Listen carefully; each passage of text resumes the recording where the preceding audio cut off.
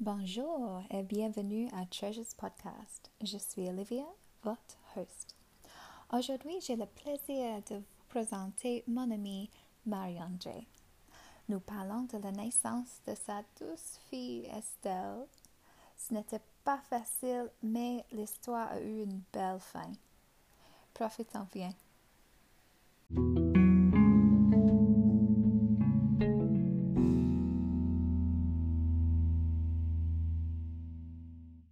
Quel était ton meilleur et pire souvenir de la naissance d'Estelle? Ah, wow! C'est une super bonne question.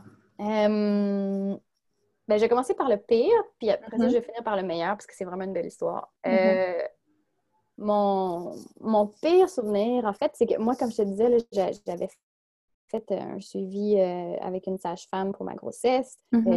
J'avais été... Puis, bon, au Québec, les services de sage-femme sont d'excellente qualité, mais il y a souvent une très longue liste d'attente pour y accéder parce qu'il n'y en a pas beaucoup. Il n'y a pas beaucoup de maisons de naissance. À Québec, il y a une maison de naissance dans la ville de Québec, puis il y en a une aussi sur la rive sud de Québec. Donc, il faut que tu sois chanceuse, puis il faut que tu tombes dans les dates où est-ce qu'eux, ils ont de la place. Oui. C'est un peu un jeu de hasard. Moi, j'ai été chanceuse. J'ai eu un suivi avec la maison de sage-femme, la maison de naissance, pardon, qui est sur la première avenue à Québec. Puis, j'ai eu un super beau suivi. Ça a été une expérience vraiment transformative d'être suivie par des sages-femmes. Puis, c'était mon premier bébé, c'était ma première grossesse que je menais à terme. Je savais pas trop où je voulais accoucher. Au début, j'ai fait des cours de yoga, prénato, tout ça. Je me suis bien préparée. Puis, quand les sages-femmes m'ont demandé où je voulais accoucher, elle te donne 3 options. Tu peux accoucher chez toi, tu peux accoucher à la maison de naissance ou tu peux accoucher à l'hôpital avec un accompagnement sage-femme. Donc, c'est tu n'es pas pris en charge par le personnel de l'hôpital. C'est que la sage-femme, la maison de naissance puis l'hôpital ont une entente où les sages-femmes peuvent travailler au sein de l'hôpital avec leurs propres patientes dans une chambre. Ah, c'est intéressant. Puis moi, au début, puis au début, c'est ça que j'ai dit que je voulais. J'ai dit que je voulais accoucher à l'hôpital. Puis évidemment, les sages-femmes, elles souhaitent que leurs patients puissent vivre l'expérience totale sage-femme, maison de naissance. Avec elles, c'est sûr qu'elles m'ont dit, pense-y, c'est ta décision, puis c'est toi qui choisis. Mais si tu as envie de nous expliquer pourquoi tu voudrais accoucher à l'hôpital plutôt qu'à la maison de naissance, tu pourrais peut-être réfléchir un peu à ça. Puis je disais, moi, vraiment, c'est s'il se passe quelque chose, s'il y a une urgence, si le bébé va pas bien, s'il est en détresse, on est déjà à l'hôpital. Puis ils m'ont expliqué, nous autres, on est formés en réanimation néonatale. Puis ils te montrent dans la maison de naissance, ils ont de l'équipement, ils ont j'oublie comment ça s'appelle, là, mais dans le fond, l'appareil pour réanimer les gens, là, pour donner un massage cardiaque. Bref, donc, ils sont vraiment très, très bien équipés. Ils ont un petit incubateur aussi pour mettre le bébé. Puis, la maison de naissance est à... je te dirais, je pense, même pas 500 mètres de l'hôpital. Donc, ils sont vraiment proches, tu sais. Donc, les sages-femmes m'ont bien expliqué qu'elles étaient vraiment outillées puis formées pour gérer toutes les urgences. Donc moi, assez rapidement dans ma grossesse, je me suis dit, OK, super, je vais accoucher à la maison de naissance. Puis moi, je suis quelqu'un qui fait de l'anxiété depuis plusieurs années. Puis ça a pris vraiment longtemps avant que ce soit diagnostiqué. Là. Je te dirais à peu près à 26-27 ans, là, j'ai comme compris que je faisais de l'anxiété. Mais donc, enceinte, évidemment, j'avais certaines appréhensions. Puis aussi, comme n'importe quelle personne qui est enceinte, puis qui veut avoir une grossesse à terme pour la première fois, tu n'as jamais vécu ça, tu ne sais pas comment ça va se passer, fait que tu poses beaucoup de questions, c'est de l'inconnu, tout ça. Mais j'ai comme apprivoisé cet aspect-là de la grossesse, puis de la maternité, puis de l'accouchement qui est littéralement, il faut lâcher prise puis juste sauter dans l'inconnu. Fait que j'ai décidé d'accoucher à la maison de naissance. Fast forward jusqu'à 36 semaines de grossesse, moi, j'allais en acupuncture pour m'aider là, avec certains inconforts de la grossesse. Puis, je dis à l'acupunctrice, je disais, hey, c'est bizarre, hein? Ça fait comme 3-4 jours, là, j'ai dit 2-3 jours, ça me pique dans les mains, tu sais, j'ai vraiment comme, ça me pique, tu sais, puis ça me pique dans les mains puis les pieds. Puis là, elle m'a dit, OK, ben écoute, parle-en à ta sage-femme, puis attends pas avant de le faire. Contacte ta sage-femme, puis parle-lui. Je dis, OK, c'est beau. Fait que j'appelle. Je téléphone à ma sage-femme, puis elle me dit, OK, ben là, ce qu'on va faire, c'est pour aujourd'hui, puis c'était genre un samedi soir ou un dimanche soir, là, c'était la fin de semaine, puis elle me dit, ben va dans une pharmacie t'acheter des antihistaminiques, des médicaments contre les allergies pour voir si ça t'aide. Mais on va te faire une prise de sang demain matin, lundi matin. J'ai dit, OK, c'est beau. J'ai acheté mes médicaments, puis ça m'a pas du tout aidé contre les démangeaisons. Puis j'allais faire la prise de sang. Puis là, en gros, la sage-femme m'a dit, ben, avec les symptômes que tu nous décris, on pense que tu fais une cholestase gravidique. Une cholestase gravidique, c'est un dérèglement du foie qui arrive juste aux personnes enceintes. Puis, ça n'a pas d'effet dangereux, là. Il n'y a pas de risque grave pour la personne enceinte, à part un inconfort là, grandissant, parce que ça pique de plus en plus. Ça pique les mains, ça pique les pieds, les jambes, les bras, le ventre, ça pique partout. Puis c'est causé par, dans le fond, c'est le taux de sel dans ton sang augmente. Fait que ce que ça a comme effet, c'est que ça pique. Mais ça peut être dangereux pour le fœtus, ça peut être dangereux pour le bébé. Puis, quand tu as ça, tu deviens grossesse à risque. OK. La seule façon de régler le problème, c'est d'accoucher. Fait que ce qu'ils font avec les personnes qui font des cholestases gravidiques, c'est qu'ils les transfèrent les sages-femmes ne peuvent plus faire ton suivi quand tu as ça. Ils transfèrent aux soins de l'hôpital. Puis l'hôpital fait des examens, il te voit de façon plus régulière. Donc, aux 3-4 jours, tu retournes, ils vérifient la santé du bébé. Parce que je pense que c'est vraiment un faible taux, là, mais c'est genre 1 sur 25 000. Mais dans un cas sur 25 000, les complications de la cholestase pour le bébé, ça peut être un arrêt cardiaque. C'est comme à cause du sel dans ton sang qui est transféré au bébé. Tout ça pour dire que moi, qui me préparais pour un accouchement en maison de naissance, à ma manière, à mon rythme, j'ai été transférée à l'hôpital. Puis là, ce qu'ils m'ont dit, c'est on va... Ça, j'étais rendue à 36 semaines. Ils m'ont dit, on va déclencher ton accouchement à 37 semaines. Parce que la seule chose qui guérit la cholestase, c'est d'accoucher. Puis ils veulent que le bébé sorte de là le plus rapidement possible, mais pas avant d'être à terme. Donc, dès que le bébé est statistiquement à terme, ça doit être 37 semaines, il déclenche son accouchement. Moi, quand j'ai eu cette nouvelle-là, j'étais dévastée. J'étais à l'hôpital Saint-François d'Assise dans Limoilou. Je suis partie à pied. J'ai marché de l'hôpital jusque chez moi, en Haute-Ville, à Québec. Puis j'ai juste longé la rivière tout le long. Puis je pleurais. Puis j'étais tellement découragée. Puis il faisait tellement beau. C'était en fin d'après-midi du mois de juin. C'était magnifique. Puis moi, je pleurais. Puis je pleurais. Puis j'étais comme... Je peux pas croire, tu sais, que... C'est fou parce que c'est ça. Tu sais, c'est ça aussi la maternité en général, la parentalité. Tu sais. Tu peux te faire 1000 plans dans ta tête, mais tu ne penseras jamais à la chose qui va finir par t'arriver. Moi, je n'avais jamais entendu parler de la cholestase gravidique avant. Jamais. Puis ça n'arrive pas beaucoup. Mais là, j'étais prise avec ça, puis il fallait que j'aille à l'hôpital me faire déclencher. Puis moi, j'avais beaucoup lu sur l'accouchement naturel, suivre le rythme du corps, puis tout ça. Mais je veux dire, un accouchement déclenché à l'hôpital, ça n'a rien à voir avec ça. Là, c'est un enchaînement d'interventions médicales. Fait que moi, ce que j'ai fait, c'est que le matin où il a fallu que j'aille accoucher, je voulais tellement pas être là. C'était un lundi matin à genre 6h30. Il fallait qu'on soit à l'hôpital à 7h le matin pour aller déclencher mon accouchement. C'était tellement contre-intuitif pour moi de faire ça comme ça. Là, j'ai vraiment allé là, reculons. On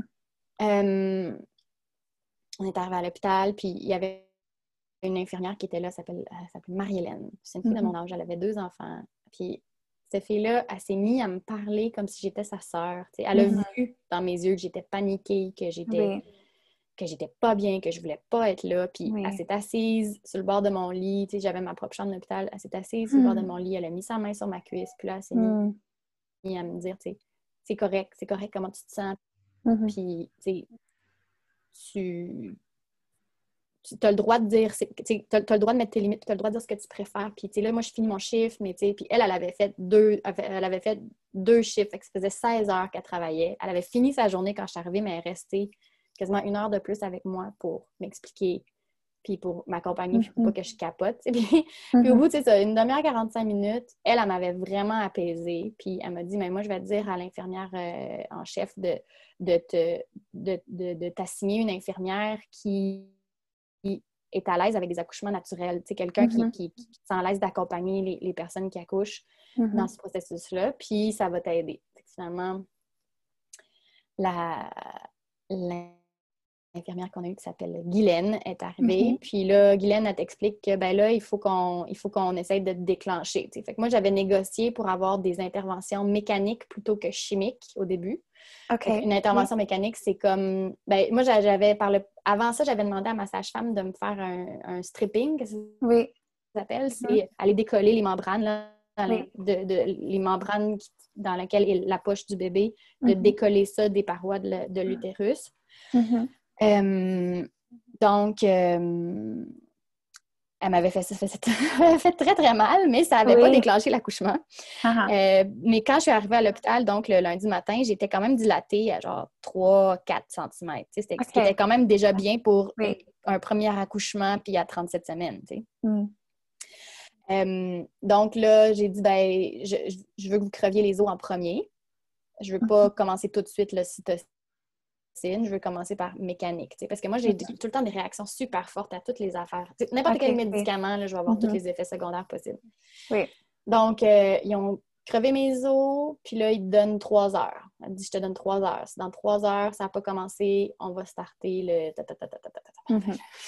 Crève mes os. Fait que là, moi, pendant 3 heures, j'écoutais Despacito, puis je faisais des lunges dans les corridors de l'hôpital en espérant que mon bébé allait descendre, tu sais. Lui, il était juste comme tellement, genre, il était tellement démuni, il avait aucune idée comment réagir, il savait pas quoi faire. Puis moi, j'étais là, puis je sautais, genre, Despacito. Puis je faisais le sumo, là, tu sais, marcher vraiment fort, puis là... J'ai fait ça pendant 3 heures, je pense. Way to get yourself tired before it even starts. Mais j'ai vraiment, tu sais, ça va marcher, ça va marcher. Puis, tu sais, je commençais à peine à sentir, tu sais, des micro-contractions, là, des petites crampes. L'infirmière venait me voir et elle a dit, OK, là, tu sais, faut qu'on commence la séquence. Tu sais. Fait que là, ce qu'ils font, c'est que après avoir crevé les os, là, ils te donnent un antibiotique. Parce que tes os sont crevés. Fait que là, il faut que tu attendes comme 1h30, 2 heures après l'antibiotique. Puis après ça, ils te donnent de l'ocytocine. Fait que moi, j'ai commencé à avoir des contractions vers... Je ne sais plus à quelle heure. Vers 1h de l'après-midi à cause de l'ocytocine. Mais tu sais, je suis passée à 0 contraction à des contractions à toutes les 2 minutes qui duraient 1 minute et demie. Wow! Parce que, puis c'est ça, je te dis, mon corps réagit vraiment fort aux médicaments. Ah oui, c'est vraiment intense. Dans le fond, j'avais une grosse contraction, là, ça diminuait un petit peu, puis après ça repartait. Fait que l'infirmière, elle m'a regardée, puis elle a dit, tu fais des doubles contractions, puis j'étais comme, ah ouais, tu me dis pas, je m'en étais pas rendu compte, tu sais. Puis Louis, qui était à côté de moi, puis qui me faisait des points d'acupression, là, des points de pression, genre pour comme faire, pour essayer de diminuer la douleur. Bref. J'ai passé 4 heures à beugler. Je faisais des sons incroyables. Pour elle, je le ferai pas là pour pas faire peur à tes auditeurs, là, mais j'ai vraiment encore... C'est sûr, tu as eu l'option pour l'épidurale, mais tu es comme non, je veux naturel. Est-ce que c'était ça? Oui, mais ça a duré 4 heures. Puis au bout de 4 heures, là, ils ont vérifié mon col pour voir comment j'étais dilatée, puis j'étais juste rendue à 5. Oh non! J'avais commencé à 3-4, tu sais. C'était juste trop, puis mon corps n'était pas capable de se détendre. Ouais, j'étais vraiment, vraiment déçue. Puis là, ma sage-femme, qui n'était pas là, parce que, tu sais, les sages-femmes, ils font pas l'accouchement quand tu es pris en charge par l'hôpital. Elle savait que j'accouchais cette journée. Elle est venue. Elle est arrivée. Ça faisait 5 minutes que j'avais demandé la péridurale après genre 4 heures de contraction, 5 cm de dilatation, tout ça. Puis là, elle dit, OK, Marie-André, tu sais, je sais que tu as demandé la péridurale, ça s'en vient, mais est-ce que tu veux qu'on fasse une partie du travail ensemble. Tu peux changer d'idée, tu sais. Puis là, j'ai dit, je suis dépassée, tu sais, c'est trop fort pour moi. Je suis pas capable de trouver ma zone. Il y a trop de gens, il y a trop de lumière, il y a trop de tout, tu sais. Puis c'était pas de leur faute, mais je veux dire, la douleur, c'est pas de la douleur, mais tu sais, l'inconfort était tellement extrême que j'étais pas capable de me détendre dans les contractions. Tu sais, j'étais pas capable de laisser aller mon corps. Mais oui, je comprends. Puis Laura, la sage-femme, elle était comme, c'est correct, c'est bien correct que tu choisisses ça. Puis l'anesthésiste, quand il est rentré dans la salle comme 20 minutes après, il rentre, puis tu sais, genre moi j'étais là, puis j'étais là, tu sais, je beuglais, là, c'était vraiment... Puis il rentre, puis il fait « Oh, ça n'a pas l'air facile ici! » Puis j'étais comme... j'étais tellement fâchée après lui, là, je regarde lui, puis je fais « Il m'énerve! » J'étais tellement fâchée. Somebody get this jackass out of here now! Just get him out, you know? Là, il vient me voir et il dit « Comment ça va, madame? » Puis je dis « Ça va pas! » il dit « OK. » Il dit « Là, vous avez vraiment l'air d'être en douleur. Là, ce que je vous propose, c'est je vais vous faire une péridurale, mais je vais aussi vous faire une ponction lombaire. » Puis ça, c'est dans le fond, ce que c'est que parce que la péridurale, ça prend à peu près 20 minutes avant de faire complètement effet. Mais lui, est-ce que c'est l'aiguille avec l'eau? La péridurale, c'est l'aiguille avec le médicament pour t'engourdir, mais la ponction lombaire, c'est une aiguille, il passe à travers ta colonne vertébrale, puis il va piquer dans la colonne, ça s'appelle la dure mère. C'est, dans le fond, l'espèce de tuyau qu'il y a au milieu de notre colonne vertébrale, au milieu de nos vertèbres, qui contient les nerfs et le liquide céphalorachidien, c'est le liquide qui est dans notre crâne, dans notre boîte crânienne, qui garde notre cerveau bien protégé. Puis, ça s'appelle une rachie, en fait. Là. Eux autres, ils appellent ça une rachie. C'est une ponction rachidienne. Là, ils piquent là-dedans. Puis ça fait que le médicament monte tout de suite au cerveau, puis tout de suite dans tout le système nerveux. Fait que tu arrêtes d'avoir mal instantanément. Moi, j'ai dit, OK, mais moi, j'avais jamais entendu parler de ça. Fait que je dis, OK, mais c'est quoi la pire chose qui peut arriver? Parce que moi, je veux savoir c'était quoi les risques, parce que j'ai fait des réactions à tout. Fait que là, j'ai dit, c'est quoi la pire chose qui peut arriver? Puis il dit, vous pourriez être paralysé, mais ça arrive genre une chance pour 250 000. Fait que là, je fais, OK, qu'est-ce qui risque d'arriver, tu sais? Yo! Fait que, tu sais, déjà que moi, j'avais fait une cholestase gravidique. Ça, là, t'as une chance sur 1000 d'en faire une. Fait que j'en ai fait une. Là, après ça, il me dit, ouais, je vais te faire une rachie. Ben, t'as une chance sur 200 000 d'être paralysé, mais t'as aussi une chance sur genre 25 000 que le trou de l'aiguille se referme pas tout de suite, puis que le liquide céphalorachidien s'écoule par là, puis ça crée des gros... Lui, il appelait ça des céphalées posturales. C'est des gros maux de tête parce que quand tu es assise ou debout, parce que le liquide dans ton cerveau s'écoule par le trou. Fait que tu n'es pas capable d'être assise ou debout parce que ça te fait genre des méga maux de tête. C'est comme si ton cerveau calait dans ta tête. Là, j'étais là, OK, monsieur, mais là, ça va pas arriver, ça. Finalement, il dit non, je vais bien faire ça. Fait que là, il m'a fait la rachie. Après ça, il m'a fait la péridurale. Puis il est reparti. Puis je pense qu'en 10 minutes, I was high as a kite. Wow. J'étais tellement gelée, là. J'étais totalement buzzée parce que là, enfin, j'étais capable de me détendre. Enfin, les hormones naturelles que mon corps produisait pendant l'accouchement étaient capables de m'atteindre puis de me faire du bien. Fait que j'étais comme ça va vraiment mieux. Loulou, donne-moi mon téléphone, là. Je vais donner des nouvelles à ma mère, je vais donner des nouvelles à tes parents, je vais... Pendant comme 1h30, j'étais vraiment relax, je buvais de l'eau. Puis là, ce que ça fait, c'est que je pense en dedans de... Parce qu'il avait regardé la dilatation de mon col 20 minutes avant de me donner la péri. Puis après ça, ils ont regardé comme une demi-heure après me l'avoir donné.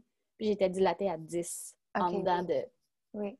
C'est comme tu es minutes. finalement capable de relaxer. Oui. C'est ça, Ton exact. cours, oui. OK. Exact. Puis Ah. là, ben, vu qu'il me donnait encore de l'ocytocine pour provoquer les contractions, ben là, mon corps pouvait travailler, mon col était dilaté, tout ça. Puis, assez drôlement, tu sais, j'avais aucune douleur, mais je sentais quand même de la pression. Fait qu'à un moment donné, je dis là, mon bébé est rendu dans mon dos. Là, il est rendu dans mon pubis. Je le sentais dans mon os pubien. Là, il est rendu là. Puis, à un moment donné, ma sage-femme qui est encore là, elle dit, OK, je vais regarder. Puis, elle dit, ben, tu pourrais pousser, là. Là, l'infirmière a dit, OK, ben, on va te mettre sur le dos. Puis, je dis, non. Je dis, même pas sur le dos, moi, je me mets sur le côté pour pousser. J'ai dit, moi, quand ma mère a accouché de moi sur le dos, j'ai déplacé son coccyx avec ma tête. OK, oui. Parce qu'elle ne sentait rien. J'ai dit, là, je vais me placer à ma manière. Je me suis mise sur le côté. Puis, de toute façon, Estelle n'était pas prête à sortir. Là. Mon bébé n'était pas prêt à sortir à ce moment-là. Je me mets sur le côté, puis j'ai dû pousser une demi-heure, même pas. Ça allait tellement vite qu'à un moment donné, l'infirmière a dit, oh, OK, il faut que j'aille chercher le médecin. Là. Fait qu'elle est partie. Puis, le médecin est arrivé. Évidemment, c'était un vieux monsieur avec des cheveux blancs, puis, lui, d'autres. Puis, mettez-vous sur le dos, madame, pour faciliter mon travail.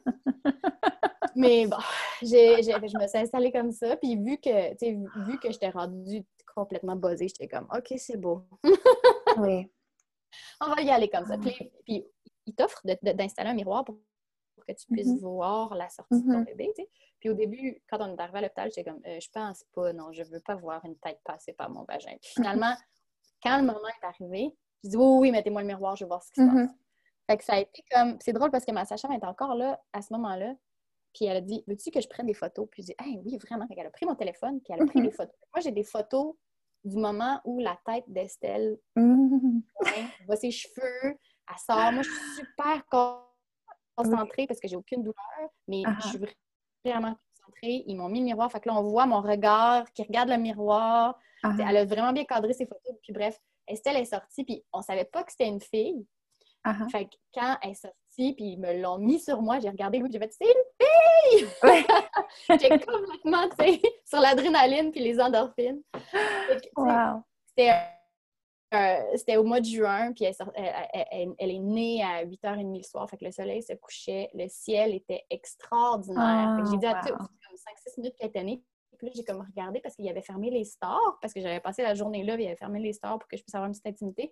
Mais là, je voyais le soleil filtrer, puis je dis « Hey, ouvrez les stores, s'il vous plaît. » Ils ont ouvert les stores, puis tu sais, c'était magnifique, là, le ciel avait l'air en feu, là, la lumière était magnifique, tu sais.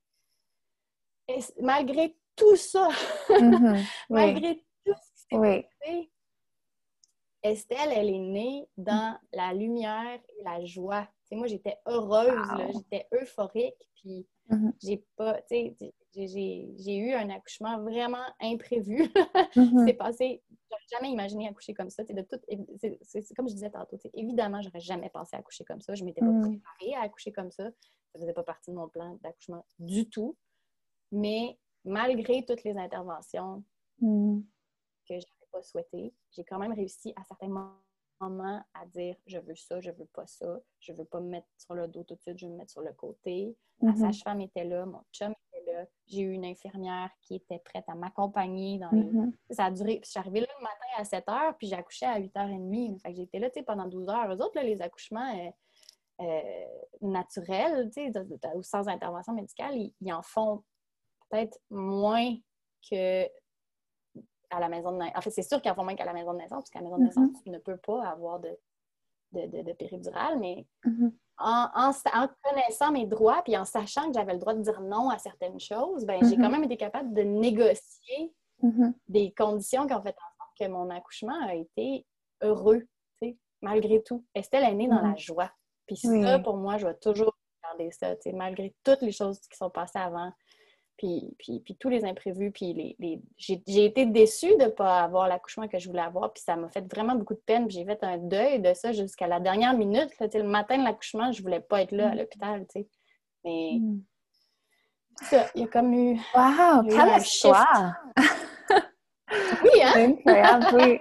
Wow! Oh, bravo! Très, très forte. Ben, merci. Oui.